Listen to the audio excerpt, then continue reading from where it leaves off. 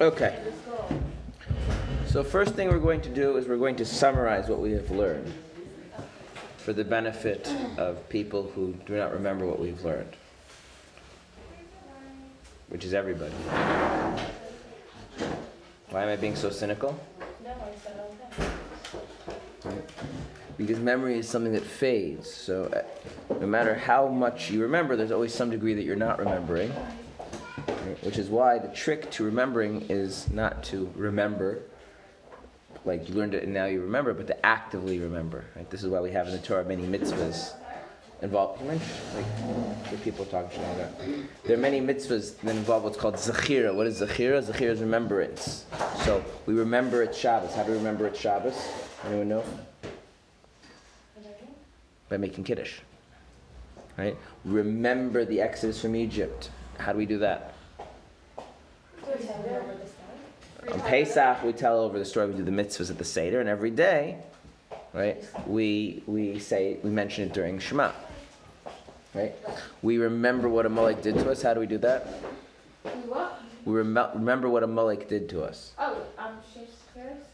So we have the custom of saying the Sheish Schiras, the 6 remembrances, and we also read Parsha Zachar, right? So the idea is that remembering is something that's active, because forgetting is something that happens. So if we don't review, we are forgetting. And since we haven't reviewed recently, we have forgotten. Right? So we're going to review what we've learned. Okay.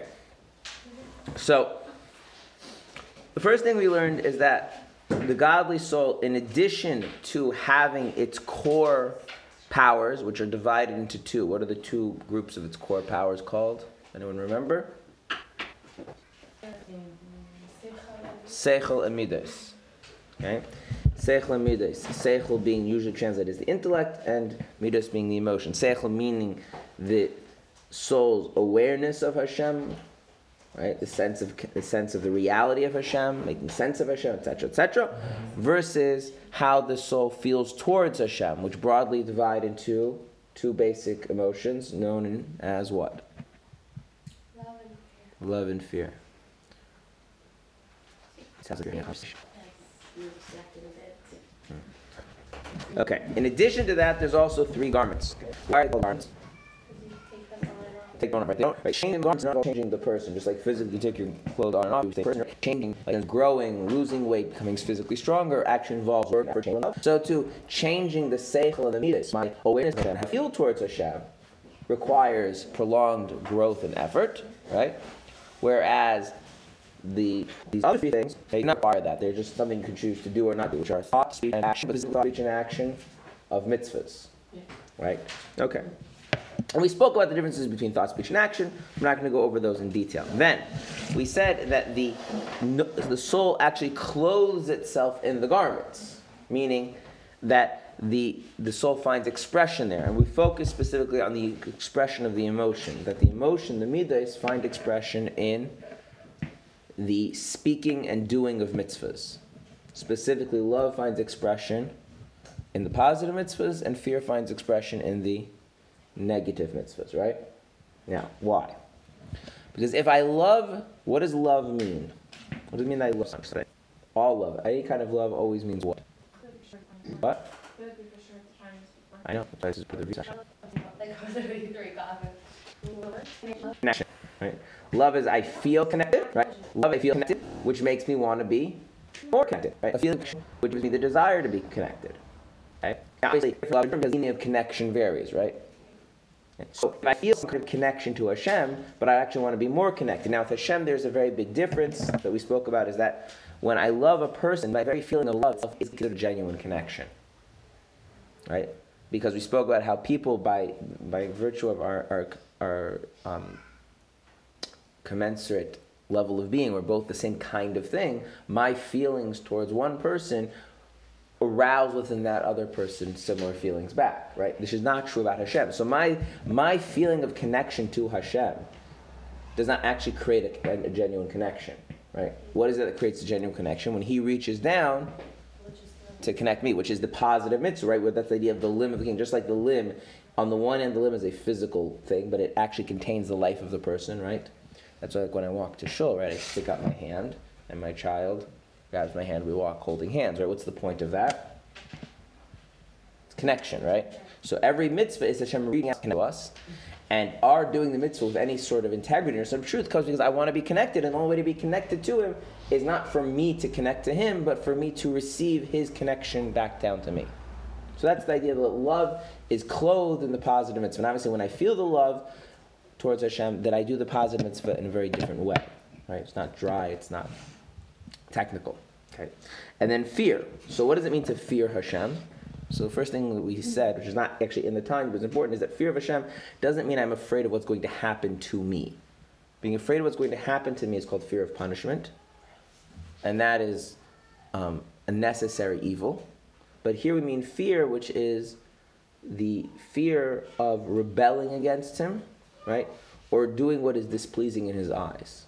Which are two levels, right? Rebelling against Him means I don't want to break the bond that connects it. What is the bond that connects me to Hashem? Is that Hashem has a will, Hashem has a desire for how long to be. I disregard that, I've broken the bond between us. I don't want to break that bond. What? Is that limiting? Yes, it's limiting. Is there a problem if it's limiting?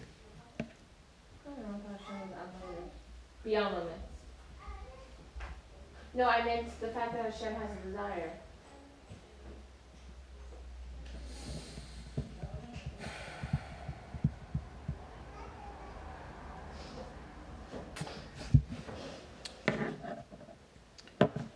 Are limits a good thing or a bad thing? Very good. Why? It's like boundaries. Why are boundaries good? Because that's how we work. It means someone cares about you. Then what? And what? Why are boundaries good?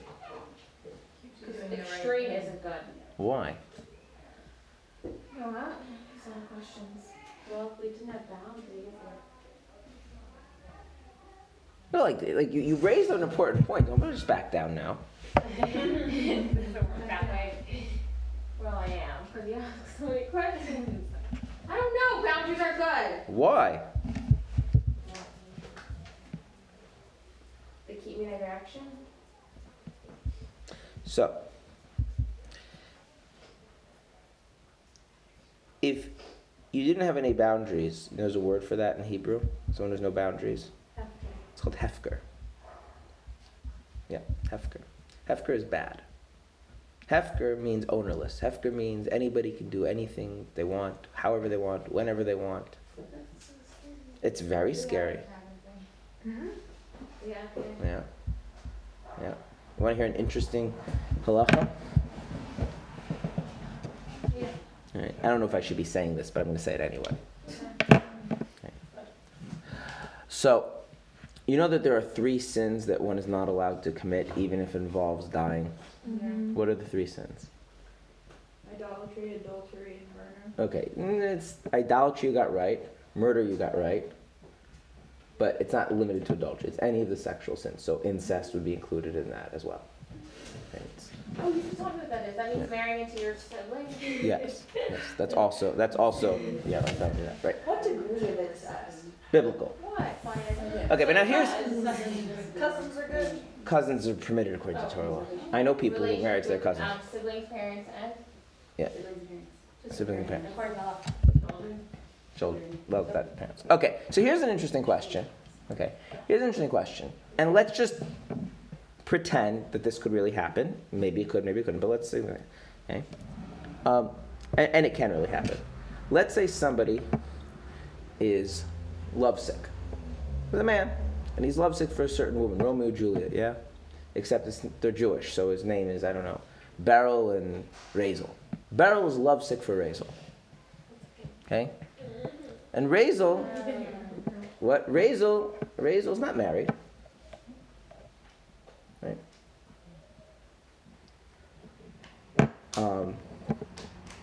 And Beryl's like, if he doesn't,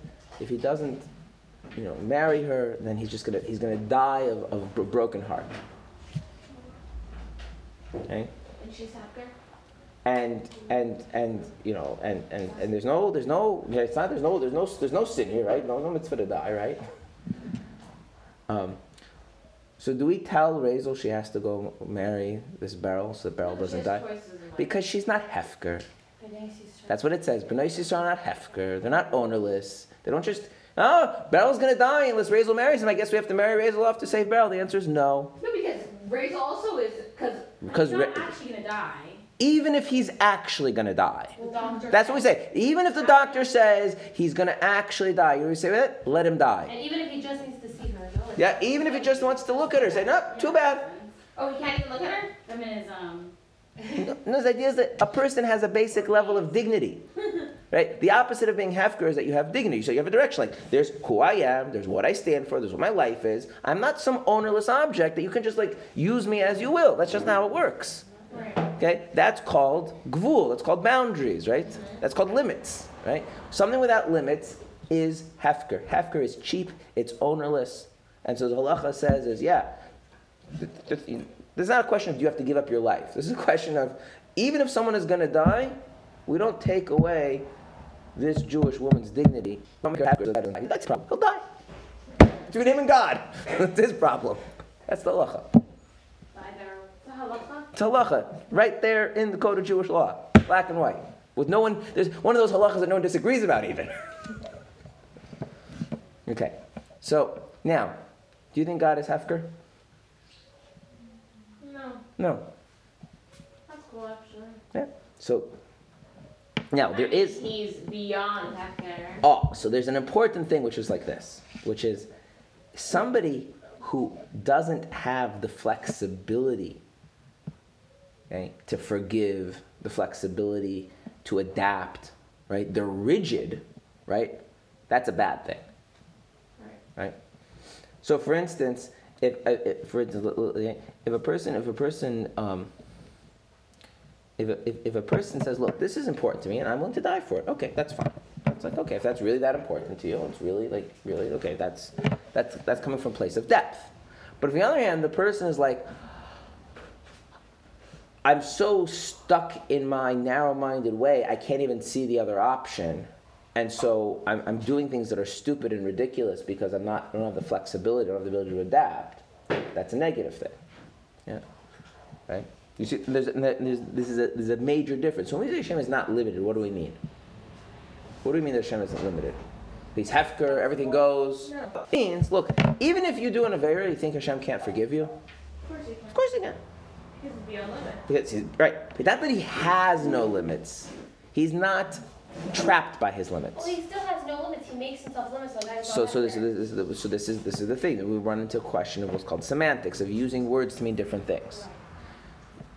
The whole idea of Judaism is based on the fact that Hashem is limited. But not limited in the sense that something came along and made rules for him Hashem has to follow, but in the sense that he has his own rules. He has his own inner dignity. He's not hefker. He has a way he works, and he's going to stay true to himself. Right? That's a laudable thing, right? Now, is he trapped by that? Does he have the flexibility to be creative about how he goes about it? Sure he does. Right? He's not, right? As opposed to us, we have both kinds of limits. We also have limits in the negative sense. Right? That there are many times, like, wouldn't you like it to not get angry about certain things because you realize that's it's not worth getting angry about. But we feel trapped by our own, right? So that sense of being controlled by something else, that kind of limit Hashem doesn't have. All right. So if I disregard his will, right, that breaks the bond between us, right? And if I value the connection to him, I'm going to be afraid of breaking the bond. Why am I afraid of breaking the bond? What's going to happen if I break the bond? And the answer is, it doesn't matter what's going to happen. That's the thing I'm afraid of, right? Yeah. I was one time interviewed, before I was wise enough to know not to be interviewed. Interviewers, they ask questions to make you sound a certain way. They do? Yes. So they ask questions to make you sound a certain way. Oh, yeah. It's like, the interviewer asked the politician, when are you going to stop embezzling? But that's it. You see him. Yeah, what are you supposed to say? I have to start arguing with the premise, and then you look like you're being argumentative. You can't. It's not a good thing. So I was asked by this person. I was learning in Kollel in the Old City, and this they were doing this. I don't know, this documentary or something, and they came to the Kollel where I was learning, and I was one of the only people that spoke English, so And they wanted to know like about different things about Judaism, whatever. And so they wanted to know like about like the Temple Mount and building the temple. And they kept pushing this point like, and when the temple is built, like what does that trigger? What is the you guys want to build the temple, and that's what's that supposed to bring about? Like what's And I keep trying to no. The temple's the point.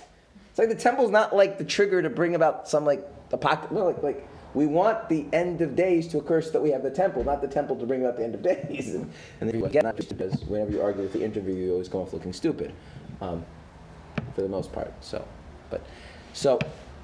what's the actual thing that the person who has a fear of Hashem is afraid of? Is they're afraid of breaking the bond that's created by Hashem having a will. The fact that Hashem wants something of me, that means we have a bond, and I'm afraid of breaking that bond. Not what's going to happen because I broke the bond. If I'm afraid of what's going to happen because I broke the bond, then that's already called fear of punishment. Even if it's my own guilt, I don't want to feel guilty afterwards, that's also fear of punishment. Okay. Then there's a deeper level of fear where you're aware that Hashem is right there present, and that every time you do an Avera, God forbid, you are feeding the klippas, and to feed the klippas, which is something Hashem hates, right in His presence, it just feels, I believe the technical word is icky. It just feels icky to do something that someone else finds abominable in their presence when you admire that person and value that person. So too with Hashem. And so the caution to be extra careful to make sure that I'm not, God forbid, violating the rules of the Torah comes and is expressed from this fear. Okay, that's what we've learned up until now, yes? Okay. Now, what? And we discussed what klipa is. Okay, so now that's an overview of the first part of the chapter. Okay. Now you have a choice. The choice is: would you like the class to be easier or more difficult? The advantage of the more difficult is you will learn more, but the disadvantage is you'll have to be more actively involved. If you make it easier, you can be more passive, but you'll learn less. I have no one says easy, so difficult. Okay, good. Can you explain why you would even offer that as an option? Because I see sometimes that you guys are very passive, and I want to know if that's like a conscious choice. Okay. I'm going to read. This is what's going to happen. We read. No, I'm going to read. Okay? And then I'm going to make you answer questions about what we've read, so you should be reading along. And you're going to have to think. And I'm going to slowly pull the information out of you through reading questions. I know, but I keep the possibility of changing how I do it. No, what are you going to do? I do it in a way where I say out the ideas and just have a list. So we're just doing it normally. That's right. Okay. But now now I gave you the opportunity to consciously choose to do it that way. Thank you. Thank you. It's like a bas mitzvah, right? It's a gift to us. Up until bas mitzvah, you have to keep Torah mitzvahs because your parents are making you. After bas mitzvah, it's up to you. Where are we reading from? My son just turned 12, and I was thinking, I'm glad he's not a girl. Why he's not ready? Yes, I'm glad I have another year to work with him before it's up to him. So I was 12, and I was like, we were talking to him about, you realize like next year, like if you miss the time for Shema, like you really missed the time for Shema, like that's it, like. And girls sometimes. I mean, it's just girls don't have missing the time for the Shema. That's right. Think that. And like if you don't daven with the minion, like that's a real deal. Like it's not like a joke. So you've got a year to like figure this stuff out. Yeah. And then we spoke about not lying to yourself and deluding yourself, which I think is an important message for someone entering teenage years. Anyway, so I'm glad he's not a girl, because I don't know if I'm ready for the idea that he would be responsible for his own mitzvah observance. Okay. So, let's read. Now, we are at the circle and the triangle.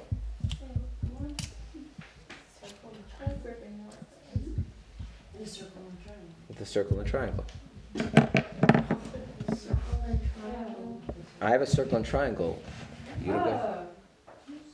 Who has the words for circle and triangle? No, an actual circle and triangle.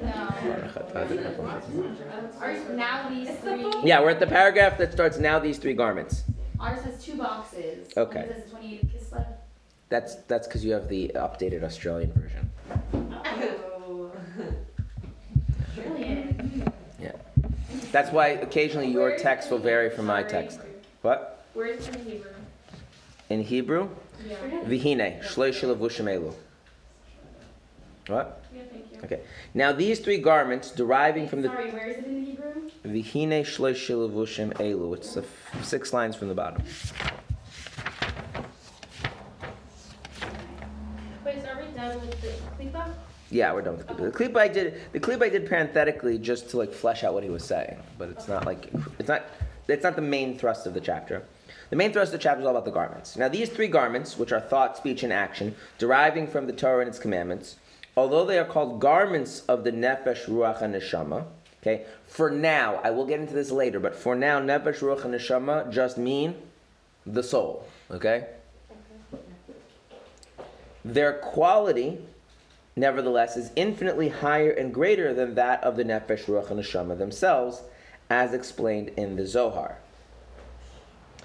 Because the Torah and the Holy One, blessed be He, are one.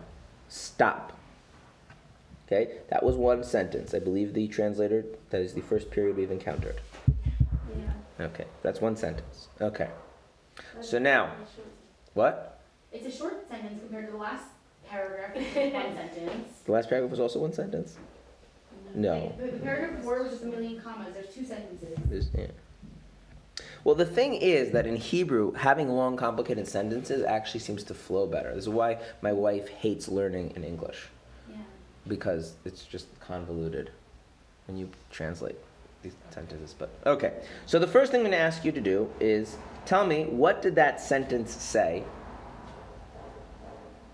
Like, what did that sentence say? Like, just like, not explaining, but like, just what did it say?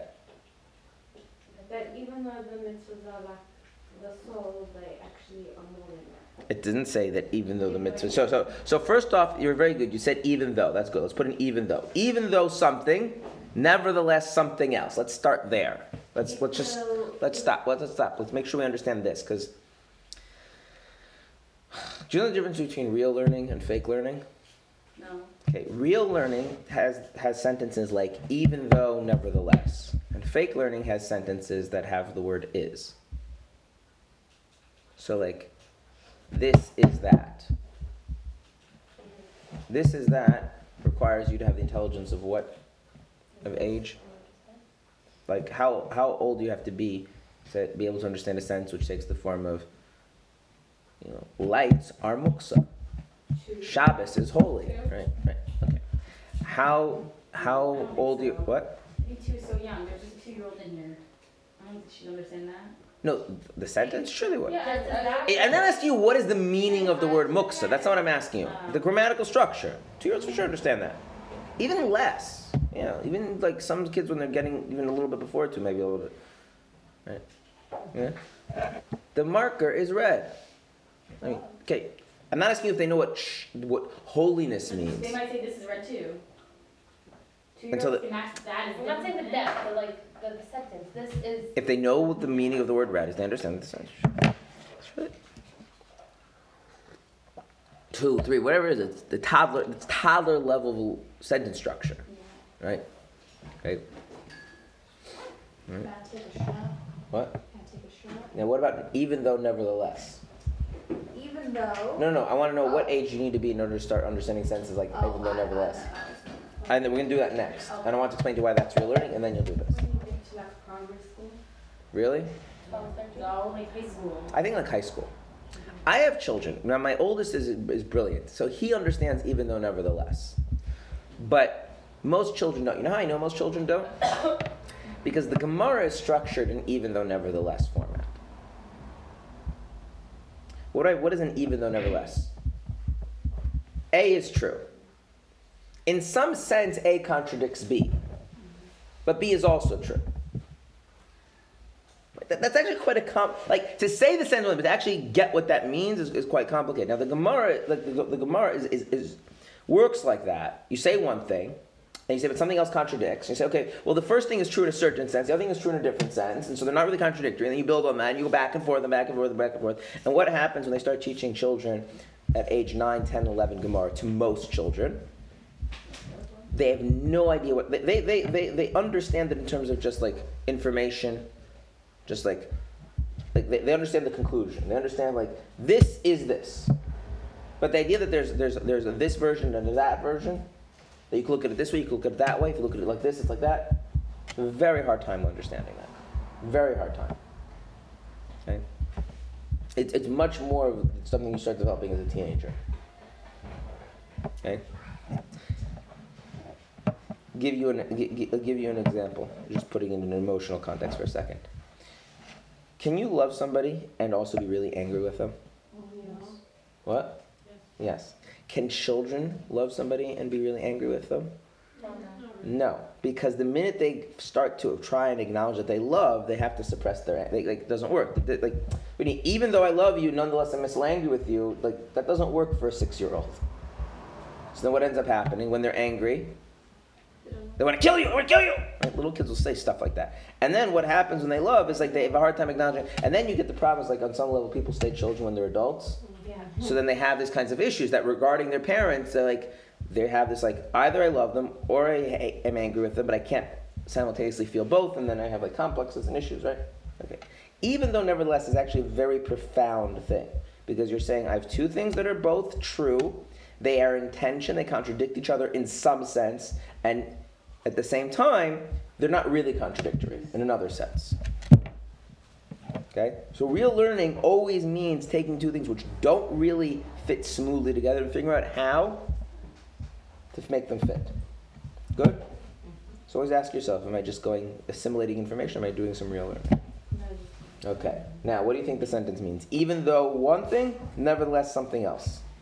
Even though the nefesh, ruach, and neshama are holy, the garments of them are infinitely holier due to them deriving from the Torah, which is one of Hashem. Nope. Even though they are called garments. Even though the garments are called garments. Nevertheless, they are holy. Nevertheless, they are. Doesn't say the word holy. Not holier, but their qualities. Is greater. Infinitely higher. Now we have to use the words even though. No, you should use the words even though. Even though the word isn't there, nevertheless has an even though. Okay.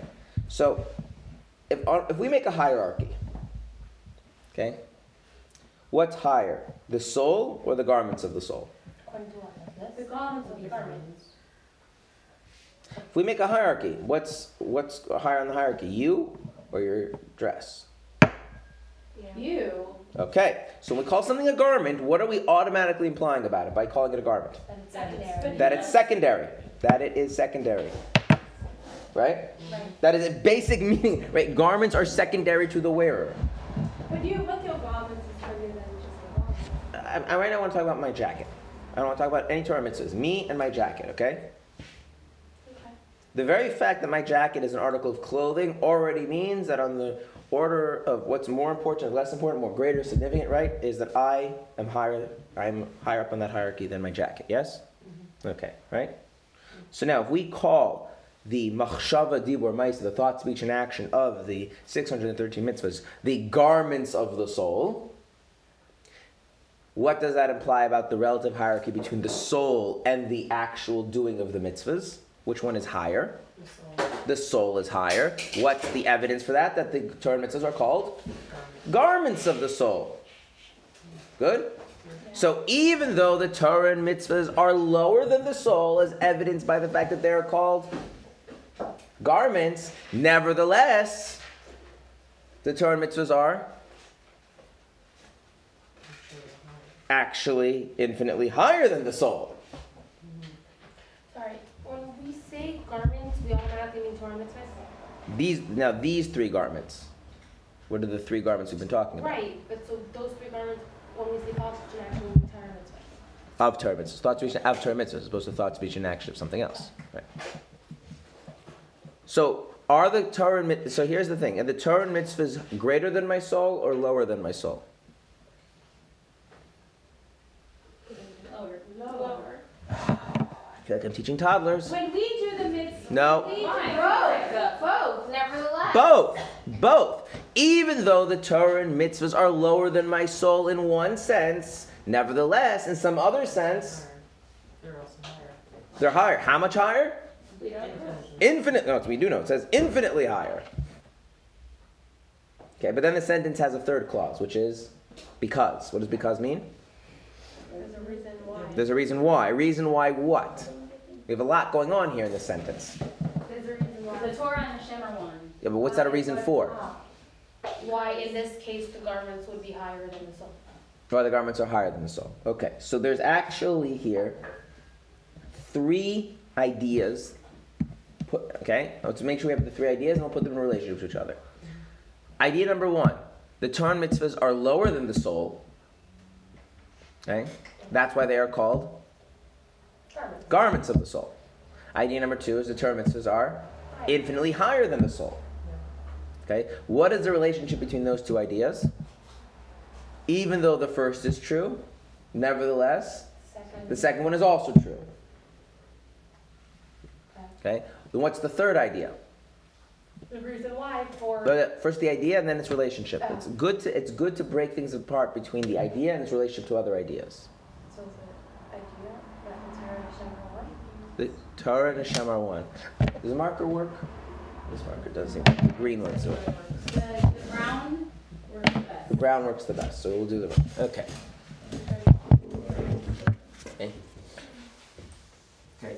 It's important if you want to learn anything to differentiate between an idea and its relationship to another idea. Okay? For instance, think of ideas as people. Okay? So I'm me and you are you. What is our relationship? Teacher-student, right?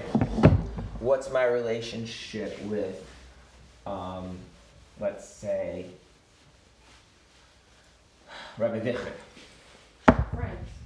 So now it's complicated because on the one hand we're friends. They're your coworkers. We're not just coworkers. He's the Rosh Hashiva of the men's program. They're your boss. Right. So now, right, on the other hand, there's certain things where he sends people to ask me questions, right? So now he's getting like 2 people, but there's many different relationships involved, right? Okay? Okay, so there's ideas, and there's how those ideas are related to other ideas, okay? So this sentence has 3 ideas. Idea number 1, the Torah and mitzvahs, that's my abbreviation for Torah and mitzvahs, are lower than the soul.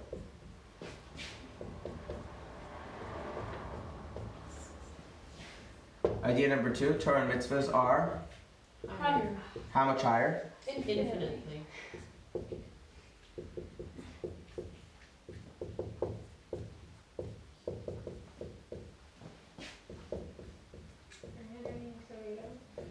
My handwriting is what? So you. I'm curious. What? Infinite. What did I Oh, just there's spell? nothing wrong with No, it. sorry. I was just I don't know why I said that. What's with my handwriting? I'm curious. What's with my handwriting? Just so you. Okay. Do you do handwriting analysis? What does that mean? I also don't know what it means. I'm very What does that curious. mean? What does that mean? What? Okay. And the third thing. What'd I do? She's like so bad. I don't know what just happened.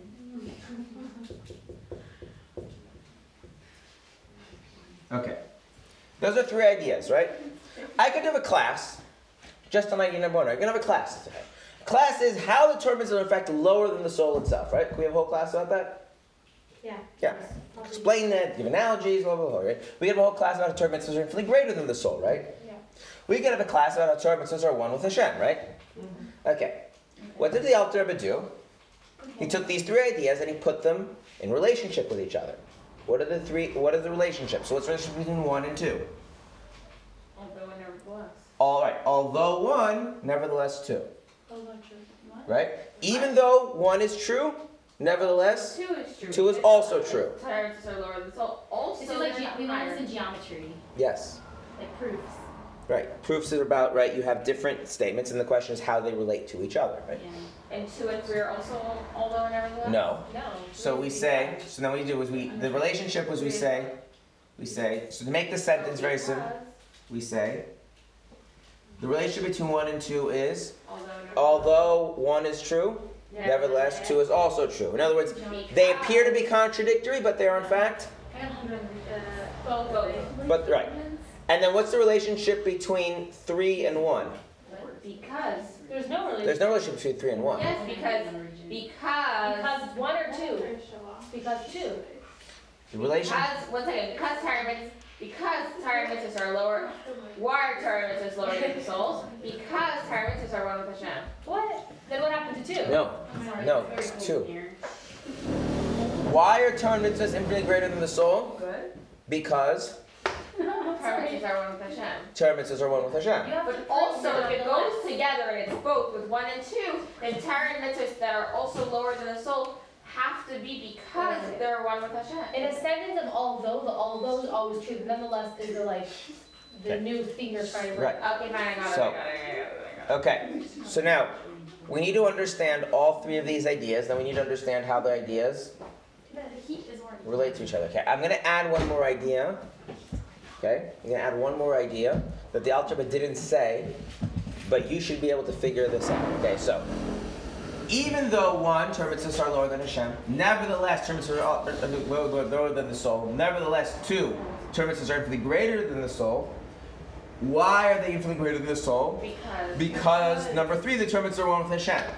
Okay, tell me a third idea that we can now infer. A fourth idea that we can infer. The Alter Rebbe doesn't say, but is implied from these 3. You said you wanted hard. No, I know. I'm waiting for you to think. I know. 1 second. Because of these 3, what outcome could we make? What other thing could you figure out? What fourth thing could we put that the Alter Rebbe didn't say, but is implied? And the soul also part of Hashem. Well, if the soul being part of Hashem, If the Alter Rebbe didn't say it, then it's not important. the Alter Rebbe didn't say what? If he didn't say it, then it's not important. No, that because the Alter Rebbe wrote the Tanya Kitzer in very dense stuff. Right? It's the only five. Like, you would have said it if it was a 4, if it was big enough to be a number 4. So the mitzvahs and the soul and Hashem are one. No, are something. Soul and Hashem are the same. I don't know. No, because we Are said Torah joined. The soul and Hashem are infinite. The soul and Hashem. You're right. You are right that the thing that would be implied is about, right? Because here we have Torah mitzvahs relating to the soul. Here we have Torah mitzvahs relating to the soul. Here we have Torah mitzvahs relating to Hashem. So now the thing that's implied about this is what is the soul relative to Hashem? The soul and Hashem are one with Torah mitzvahs. No. That's the same as Torah Work mitzvahs. together. Are the same. Are connected. But let's Are think. Derived. Torah, soul, and Brothers. Isn't the soul a piece of Hashem? Are you working off what's on the board, or are you working off of prior knowledge? I can make it more complicated by throwing more things on the board. I just want to work. There's a fourth thing implied only by these 3. So the soul and Hashem Are lower than the Torah mitzvahs, which is not true though. No. The Torah mitzvahs are lower than the soul. Yes. Yeah. And somehow, we don't know why, that doesn't contradict the idea that Torah mitzvahs are infinitely higher than the soul, right? The soul and Hashem. Okay? But the reason the Torah mitzvahs are infinitely higher than the soul is, the Torah mitzvahs are all the Hashem. which tells me what about the soul and Hashem? The soul and Hashem enable us to do Torah mitzvahs. No. The soul and Hashem Are not. are not what? One. They're Thank not- you. Oh, okay. Or not what? I They're know not they're one. obvious. Okay, fine. Oh. Oh, They're not what? They're not one. They're not. Oh. How do we know they're not one? Because If you said right. if 3, that the Torah mitzvahs are one with Hashem, is the reason why the Torah mitzvahs are infinitely higher than the soul, Then the soul isn't then the soul can't be one. one with Hashem. Oh. Right? Yeah. Okay. So this isn't said in the sentence, but it is part of the meaning of the sentence, right? Right. If you don't get that that sentence is also saying, right? If I wrote the sentence out more explicitly, it would say like this: even though Torah mitzvahs are lower than the soul, nevertheless Torah mitzvahs are in a certain sense infinitely higher than the soul because the Torah mitzvahs are one with Hashem, whereas The soul and Hashem them are not one. Right? Now the whereas is implied, right? The Alter is expecting you to think that through. But it's important that we know that. Now we have to explain all of this. Okay? Okay? And the idea being is that if we understand all these ideas thoroughly, it will make sense why they're related that way they are, right? How 1 and 2 can both be true, and why 3 explains 2, and why 4 is, all that should make sense if we've explained it. Right? But it's actually, this is a very complex and dense sentence. Okay? Then you have the complication. The Alter Rebbe doesn't just say soul, he then throws in the idea that he calls the soul by technical names nefesh, ruach, and neshama, which is important, but I will talk about that much later. All right. When much later? Like when we finish. Chapter 4? No, when we finish all of what we're doing now. I was like tomorrow? Maybe, it depends how it thinks. Okay. So.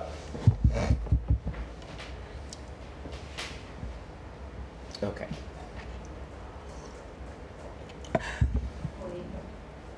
What we're going to do is we're going to take all of this, and I'm going to do something very, very typical for Chabad Hasidus, which is I'm going to erase it all and switch topics to talk about something else. Yay, love that. Okay. And in order to make sure that we've erased it, I'm going to physically erase it. Okay. So now we're going to learn about a new topic. Once we understand this topic, that will give us the information we need to then make sense of what we've just put on the board. Okay? Okay.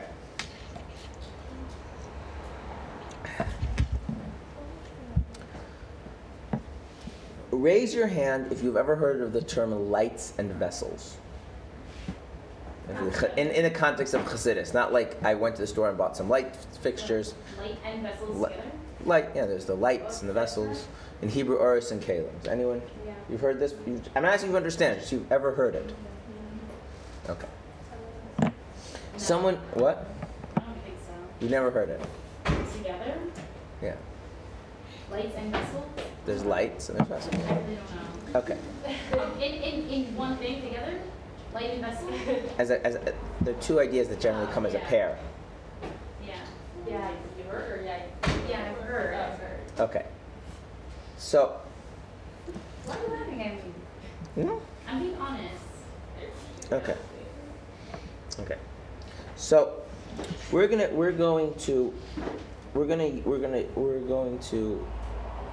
use the following. So that we're going to use the following idea. Chassidus differentiates between what it calls a vessel versus a garment. There is a vessel, and there is a garment. Okay? Are both receivers?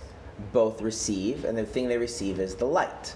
So you could put light in a vessel, and you could also put light In a garment. in a garment.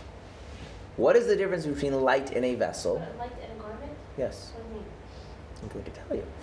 What? What's that? And light in vessels, you know what that means already. Like that one I'm good with. Yeah, no. Yeah. Okay, I guess not. Okay.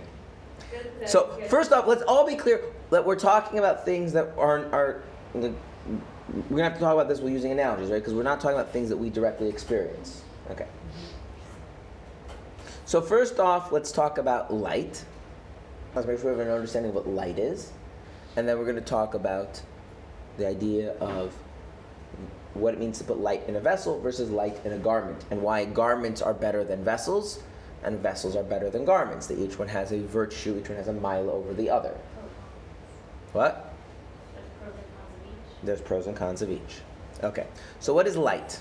Okay. So let's start. We're going to do this very slowly because you guys want to understand. Okay. So let us imagine that we're in a room and the room is completely dark. There is no light in the room. Okay. The room is not missing anything because there's no light in the room, right? You are not lacking in any way because there's no light in the room. Yes, you are. No, you are not. Yeah. How are you lacking? If you're in a pitch black room, you're missing one of your senses. No, you're not. You're saying Your eyes are just- your eyes work just fine. You, as an entity, are not in no way deficient. If you were to then go out of that room and come to the doctor and say, "Doctor, there's something wrong with me." What? I can't see. The doctor would examine your eyes. Your eyes are fine. Your visual cortex is fine, right? The optic nerve is fine. There is nothing wrong with you. So you are, to use the Hebrew, betachlis hashlemus, you are completely whole. The room is completely whole, and yet, You're missing something. What's missing? Your sight. You can't see what's in the room, right? I'm scared. What? I'm scared of the dark. Okay, that. So then pretend it's someone who's not scared of the dark for the purpose of the analogy. Hey. No, if God forbid you were missing your eyes, if God forbid you were something like there, you could be broken, you could be lacking, right? But that's not what's happening here. And there's nothing lacking in the room, but you can't see. Why can't you see? Because there's no light. Okay, so now what I want you to do, and this is important, is I would like you to tell me what light is, but only talk about what it does functionally. Do not give me any sort of physics. Don't describe physically what light is. Tell me what light is functionally. It is what enables you to see. Right? But now we have to be more specific. It is not you. Light is, because your eyes also enable you to see, but they're part of you. So it's something that enables you to see, but isn't part of you. But it is also not the part of the thing that you are seeing, right? So for instance, the room is dark, and I can't see the table, and you turn on the light, it's not like the table got a new part to it, right? It was missing a leg, you know. So light is not part of the seer, meaning me. It's not part of the thing being seen, meaning the room, right? Right? So it's at the middle. It's some kind of, and when it's present, the seer can see what is meant to be seen. And when it is absent, the seer is fully present. What is meant to be seen is fully present, and yet you can't see it, right? Okay. And one other thing. Do you actually notice the light doing its role? No. Right? If the light is functioning, right, then you're right. So the light allows you to see something else. You don't actually, so the light is not like a translator, right? It's like if you speak Chinese and I don't speak Chinese, right, you can't say that the translator is light because I don't then under hearing what you're saying, I'm hearing what the translator's saying, right? Whereas in light, right, you turn on the lights and I see the table, I'm seeing the table, right? So light is very weird, okay? Light is something which does what? Enables one entity to see another entity, not to connect, to see. It's very passive, right? Right? But when when it's present, you don't actually experience the light. You experience the thing you're seeing.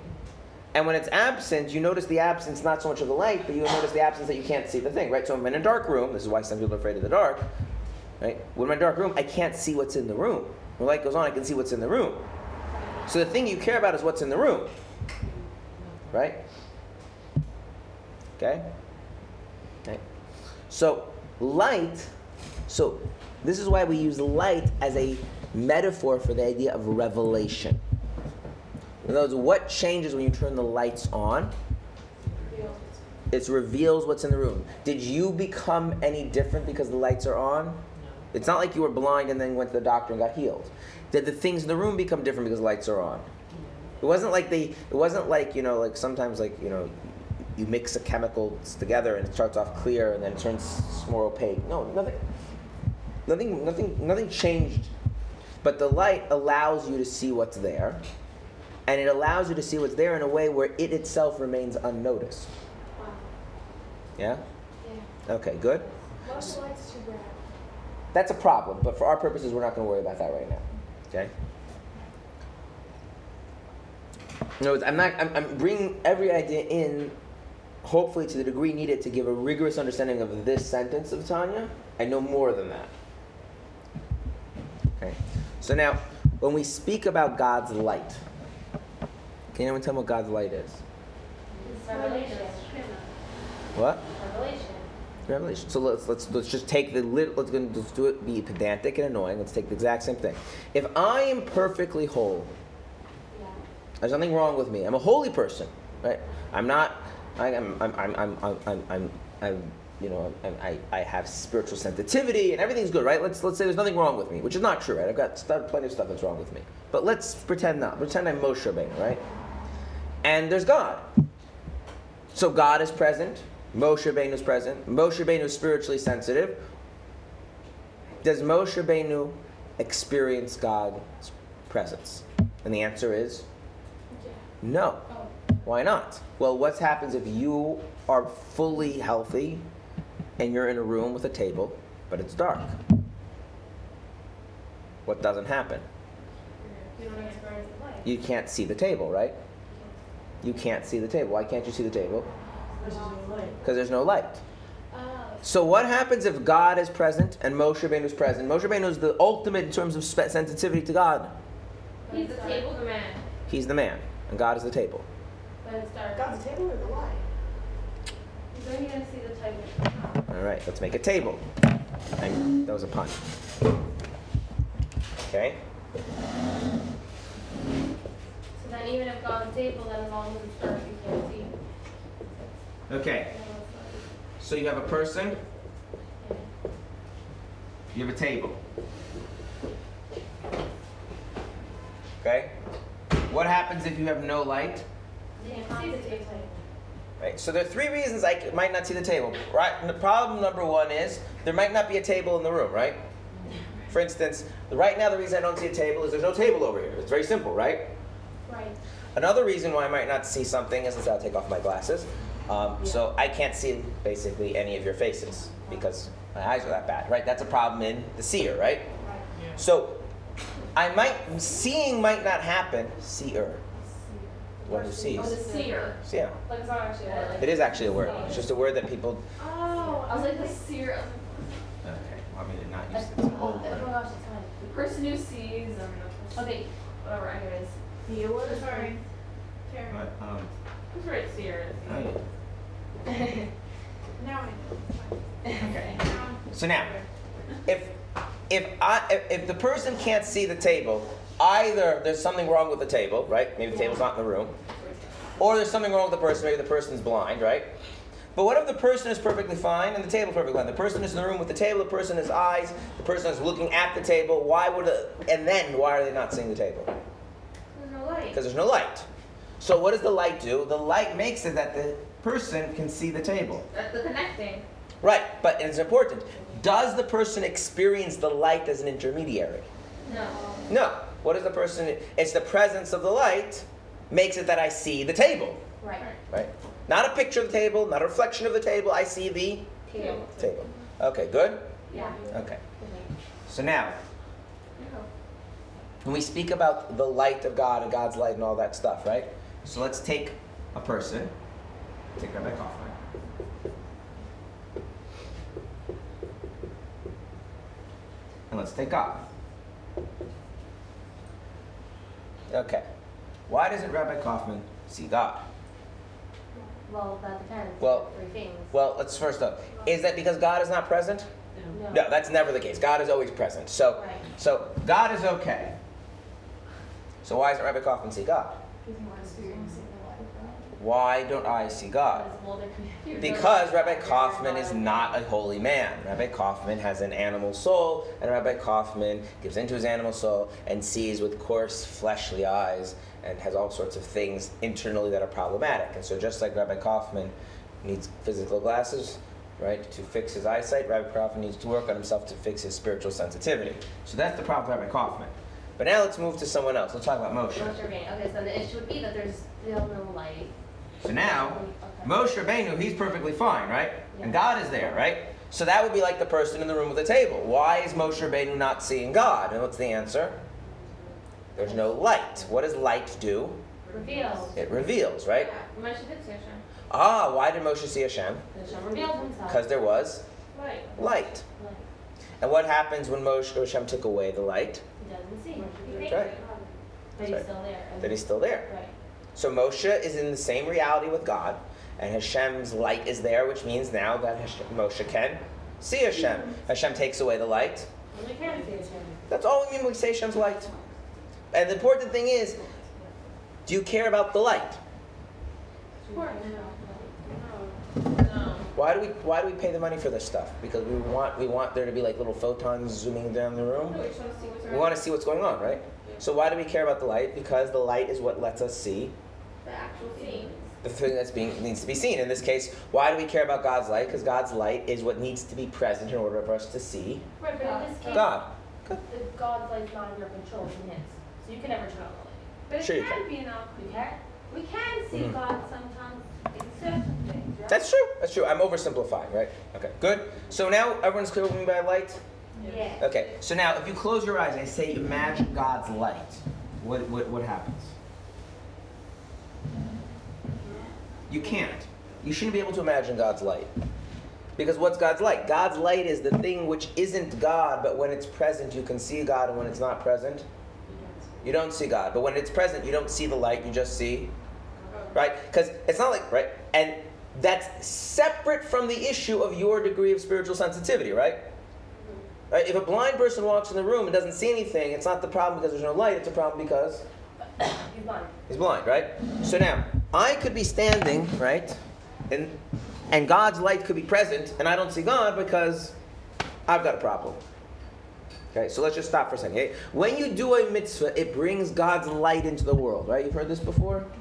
Okay, let's make that not spiritual mumbo jumbo. Let's turn that into something that anybody could understand. When you do a mitzvah, what changed? It's taking something that's just physical. And that's not what I said. When you do a mitzvah, God's light comes in the world. What does that mean? So you can see Hashem, which is there the whole time, and now you see it. No, but the problem is that if you're not, whatever word to see, whatever, yeah, if you're not, well, If you're not if you're not spiritually sensitive to see it, then even though it's real, you won't see it. That's right. You're blind. So if I put on tefillin. Other ways. Well, That's a separate time. So I put on tefillin, let's say, yeah?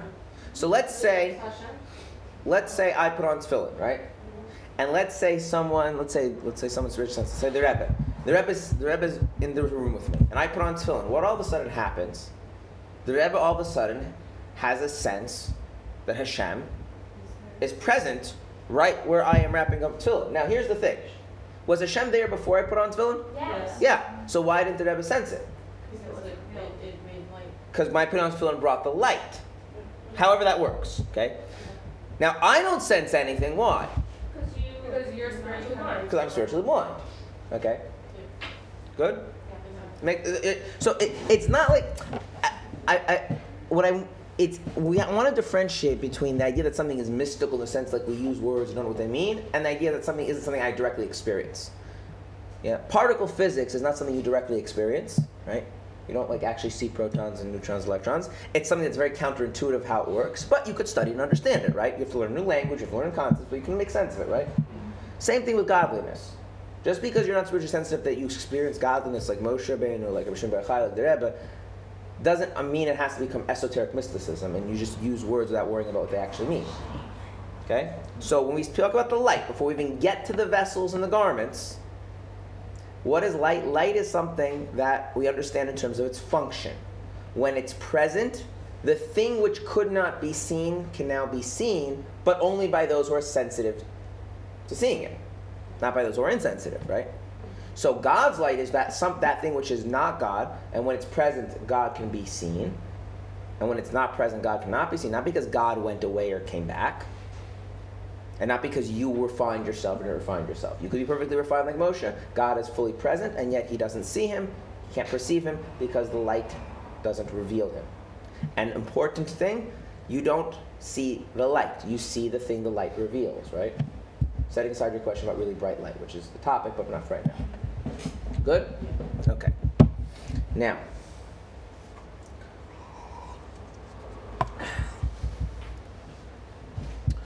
what is the difference between a vessel and a garment?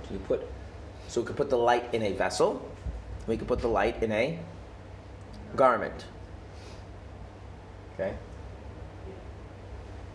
So, the analogy that we're going to use for a vessel is your physical body, and the analogy we're going to use for garments are actual garments. Okay, so here's the thing. If your soul is in your body, we've talked about this before, your soul and your body, they fuse to become one. How do we see that they fuse to become one, that your soul and your body fuse to become one? So before that, we have to understand, we have to think about them as different. We're going to do this very simply. Like, sometimes it's helpful to focus on just the simple basic points and not overly complicated. What are some basic features of your body that are distinct and unique only to your body that do not exist for your soul?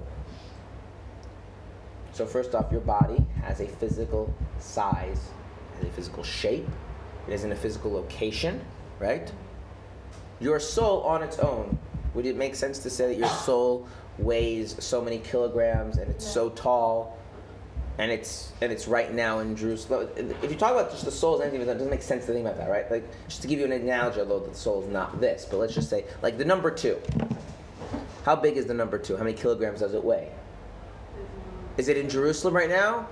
If it wants to go to New York, does it take a plane? Or they can't? It's stupid to think about it that way, right? If we were talking about the soul on its own, any sort of these more tangible physical properties, size, shape, weight, location, wouldn't apply to the soul, right? Okay. How do I see that my soul is fused with the body? So now here's the thing. Is my soul here? Right where I'm pointing? Is my soul over here? Sure it is. My soul is here. Is my soul here? No. Okay, so here it is, here it isn't. Where's the border where my soul is and where it isn't? And right wrong. It ends at the edge of my body. Right? When my soul connects to my body, what ends up happening is that my soul occupies a part of physical reality as a physical object. Right? Which is why, for instance, if I want to now experience the world outside this room, what do I have to do? I have to leave the room and go out over there. I have to, right? Because the soul has become one with the body, right? So where the body is, that's where the soul is, right? Now in reverse, what are some properties of the soul that are unique to the soul but not of the body? Well, a body is a physical object. So it's not. Did the table feel anything? No. Can the table move itself around if it so desires? Okay. Now, when I did that, did I feel something? Yeah. And I was able to make myself do that. So why does this lump of physical matter experience sensation, and why does it have a will? Well, that's not features of the physical body. Those are features of the soul. And yet, right, it happens automatically. So what ends up happening is that the soul takes on a physical shape and a physical location, right? That of the body. And the body becomes a living entity that experiences and desires properties of the soul. So much so is this fusion that unless you stop and reflect on it, you don't actually experience the body and soul as two separate things. Make sense? Okay. So, when you put the light in a vessel, the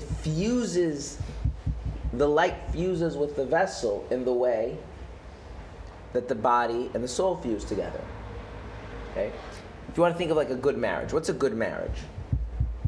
In a good marriage, what happens?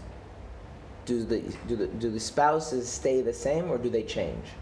They change, right? The wife becomes a little bit more like the husband becomes a little bit more like the wife, and over time the relationship, right? And there becomes a blending and mingling. Okay? It's like a good shidduch, right? So what happens with the soul and the body? The same thing, right? The body becomes a little soul-like, becomes a little more, it's a living entity, it experiences, it wills, right? And the soul becomes a little more physical, right? It's in a specific place. Okay. So what happens? So what does it mean that you put the light in a vessel? Is there something else which isn't the light? Okay, we're going to talk a bit about what that thing is. And the light and this other thing, what happens? They fuse together. And that means the light becomes a little more like the other thing, and the other thing becomes more like the light. Did we change the definition of light or No. So there's something, the light is present, okay? But now we're saying that it's present within this thing called a vessel. And when it's present in this thing called a vessel, its way it's present is that it's not just there, but it fuses with the vessel. And if it fuses with the vessel, what happens? It changes? That changes the light. It also changes the vessel. Okay. Good? Okay. So,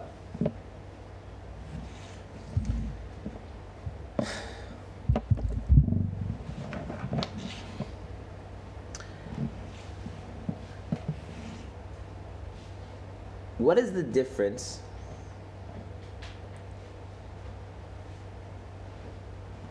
between the light being in one vessel and another vessel? Remember, what's light? Light is when it's present, Hashem is revealed, right?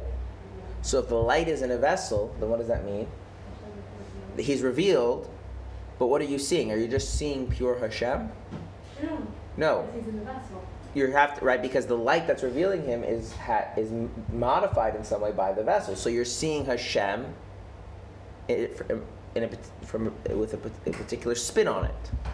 Okay, let me give you an example of what I mean. Okay. Am I revealing myself right now? Am I revealing myself right now?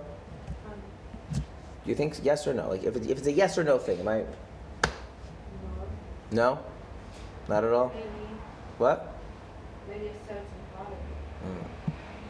So the fact that you're able to say a certain part of me, right? I'm revealing myself, but I'm revealing myself in a particular way, which means we speak about the light going into a vessel. Okay? So I'll explain to you what it means, right? Have you ever seen a person really depressed? Really miserable? Right? They're lifeless. Right? And a person, then there's a person that is full of life. They're full of energy. They're right? And like, there's a person there, right?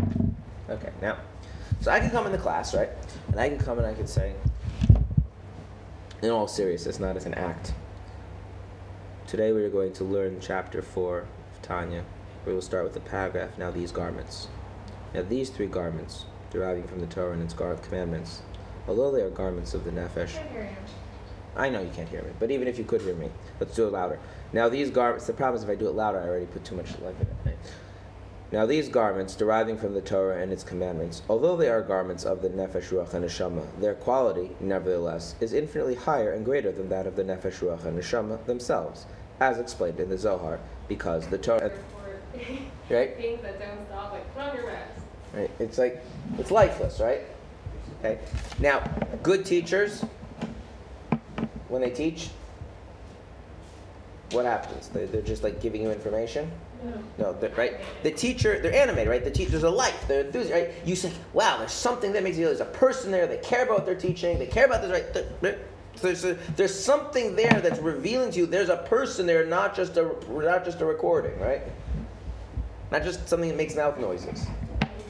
On the other hand, that's going through a very particular social role, that of teaching you a specific idea, right? That same life, that same being animated, I could be animated about playing with my kids. I could be animated, right, about anything, right? I could my vitality can come out in so many different ways, right? So you're not just seeing, oh look, there's a person. No, but now you get a sense, oh, they're excited about this. They're into that, and so you're giving a certain spin, a certain structure, a certain limitation. And that gives you a sense. This person is like a real intellectual because when they start talking about ideas, they get really passionate. Or this person really loves nature. I can see how passionate, how alive they come when they go on hikes. So what ends up happening is that you're seeing them, but what you're seeing is actually the overlay between them themselves and something more limited, something more specific. Okay, you guys know what a Venn diagram is? Okay.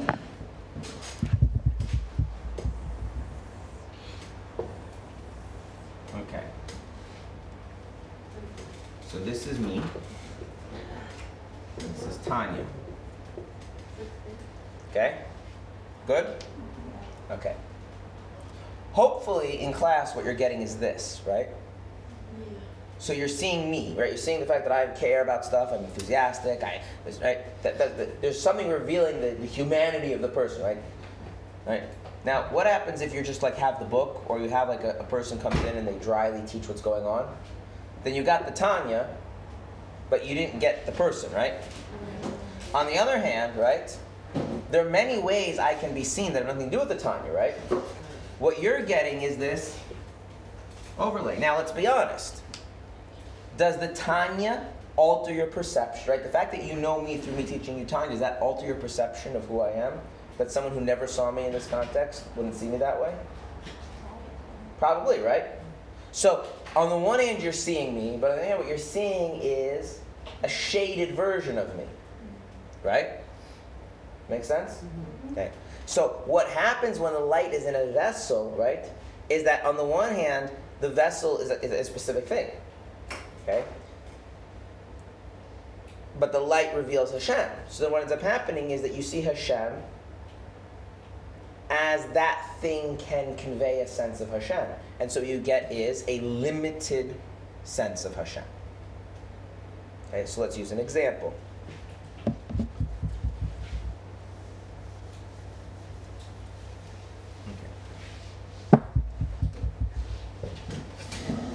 So let's start wrong. Is Hashem kind? Yes. Yes, he is? No, he's not. He's not kind. He's not kind. He's not kind. He's not kind though. He's kind. But He's not kind. No, he's not kind. He's not kind. He's not kind. You're wrong. It's not true. He's not kind. But Hashem loves us. Something Maybe. that loves us Maybe. is kind. Maybe. Okay, he's not kind. Like He's not kind. That's not me. Does he choose to be kind? Let's Sometimes? let's calm down and we'll learn something. He's not kind. Okay? Okay? Here's Hashem. Okay, but now Hashem is useless, right? Because if you just have Hashem, can you see Hashem? Can you experience Hashem? Can you perceive Hashem? Can you be aware of Hashem? No, like a table, right? You can't see a table. In order to see a table, what else does it need to be? Eyes. Light. Right. You also need eyes, right? Okay, so we're not going to talk about Hashem. We're going to talk about Hashem's light. Now, if there's Moshe, yeah. Hashem's lifetime. Wait a second. Now, if there's Moshe and Hashem's light is spread, he's like, there's Hashem. And what is Hashem? What is Hashem? Anyone know what Hashem is? Love, Hashem is, and to quote David Melech, Dumya Sehila, silence is his praise. Hashem, there's nothing, Hashem is Hashem. There's nothing you can, he's just himself. He's beyond, he's transcendent. Okay. On the other hand, when Hashem reveals his light, what does he do? Hashem created this thing called kindness. Now, kindness, not always, but sometimes is a vessel for Hashem's light. When kindness is a vessel for Hashem's light, then what happens? You see Hashem as Shaded through kindness. and therefore Hashem appears kind. The same way I appear, right, through the teaching of the Tanya, right? And so you have a sense of me as someone who cares about Chassidus and someone who cares about teaching and understanding and all these things, right? And that's, but so that's a way. Now it's a revelation on the one hand, but it's limiting it and it's giving it some kind of a flavor. Not actually true. Okay.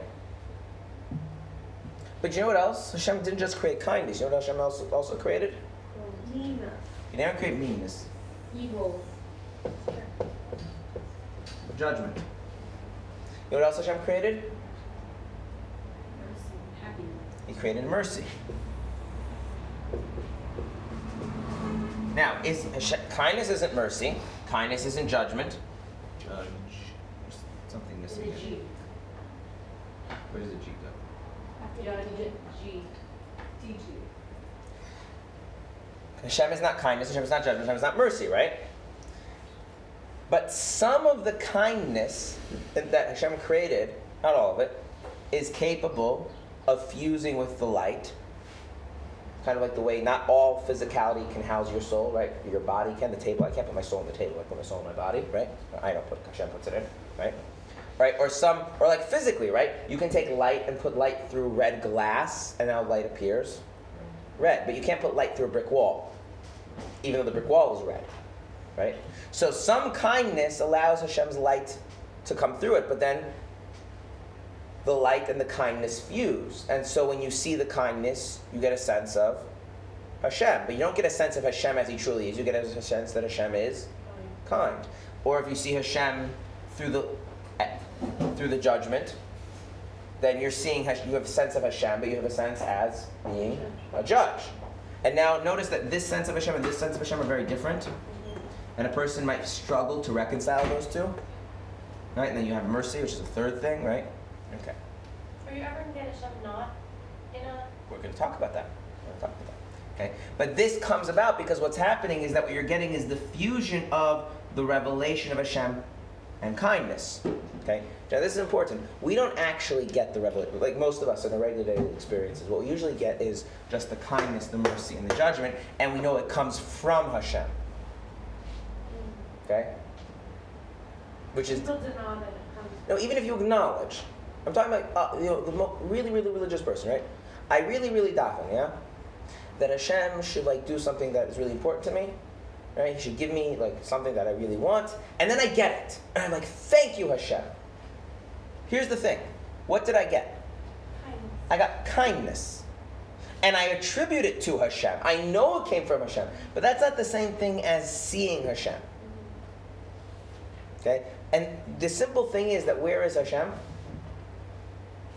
He's everywhere. So if you feel like Hashem is relative to you somewhere else and you're receiving something that He's giving you, then you're not really seeing Hashem, because Hashem is not somewhere else. So where is Hashem? Right here. So when I see Hashem, I should feel like I'm in His presence. Right? Now, have you ever been in the presence of someone who's genuinely kind? Yeah. Even when they weren't being kind to you? But you could feel like, wow, this is this person, right?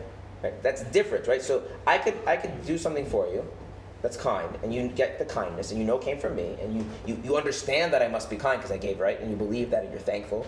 And then there's actually being in the presence of somebody and feeling their kindness kind of radiate off of them, right? It's much more intimate, right? This is the difference between just regular people and people with Ruach HaKodesh, okay? But now, if the Hashem's light isn't present, is the kindness still there? Yeah, right? But there's no sense of Hashem. So you know one second. You know why somebody why somebody might make a bracha before eating? Not you or me, but someone with Ruach HaKodesh would make a bracha. Other than they're very devout and they're always going to obey God. But what would their self-interest be? Making a bracha before they eat. Eating is good, right? It's good to have food. Who gave me the food? Hashem. Right? So that's an act of kindness on His part? Okay, that's great. That's one. What? No, wait. Right? So I, who have no Ruach HaKodesh, I'm like, wow, Hashem gave me this food. That's wonderful. I feel this gratitude. I appreciate His kindness. It's wonderful, right? I don't need to make the... I do, because it says Shulchan Aruch, but I don't... it's not going to affect my experience if I make the bracha or not. But what if I had Ruach HaKodesh and I ate without making the bracha? Setting aside the sinful part of it. I would eat the food and wow, thank you, Hashem, for the food. But what if I make the bracha first? What does the bracha bring into the world? Hashem's light. And then what happens is it moves from Hashem just did some kindness for me to actually have a sense of Hashem's presence in the kindness. I actually feel like Hashem is with me, present, and I feel His presence, but His presence feels kind. Right? And other times that person's presence. You're still in the middle state, you didn't enter Hashem's light. But so I have the light, but I have the light filtered through Hashem as opposed to what? So if I eat food and I'm grateful that I got the food from Hashem, what am I relating to? Just the kindness. But that's not the same thing as experiencing a sense of Hashem being present right here, right now, through the kindness. When you think about a person, right? What we call personality is this stuff. Right? What we call behavior is that stuff, right? Oh, they did something kind. They did something merciful. They did something judgmental, right? But then there's I have a sense of you. You're a very judgmental person. Judgmental's not the right word, actually. But you're a very kind person. I sense the kindness, not the action. I sense you, but through kindness. So it's a vessel. What happens in the vessel is that the light merges with the thing that it's within, so that with the revelation, right? So now, if you were to put the light through red glass and you would see the table, then the table would appear red, right? Is the table actually red? But it would appear red. Is Hashem actually kind? No. But when the Hashem's light is in the vessel of kindness, then Hashem appears kind. When He's in the vessel of mercy, He appears merciful. Which is different than Him just doing something which is merciful. Do we sometimes place Him in vessels? So here's the thing. We're going to talk about this. We're going to talk about this, okay? But not right now. We're going to have to continue the conversation tomorrow. Tomorrow we're going to start again with the light and vessels. Review this. Then we're going to put garments. We have this whole thing clear. Then we're going to go back to the Tanya and try and understand what the Alter Rebbe is talking about. All right. Thank you. Just make sure that someone does erase it, because it's bad for the whiteboard to leave things on.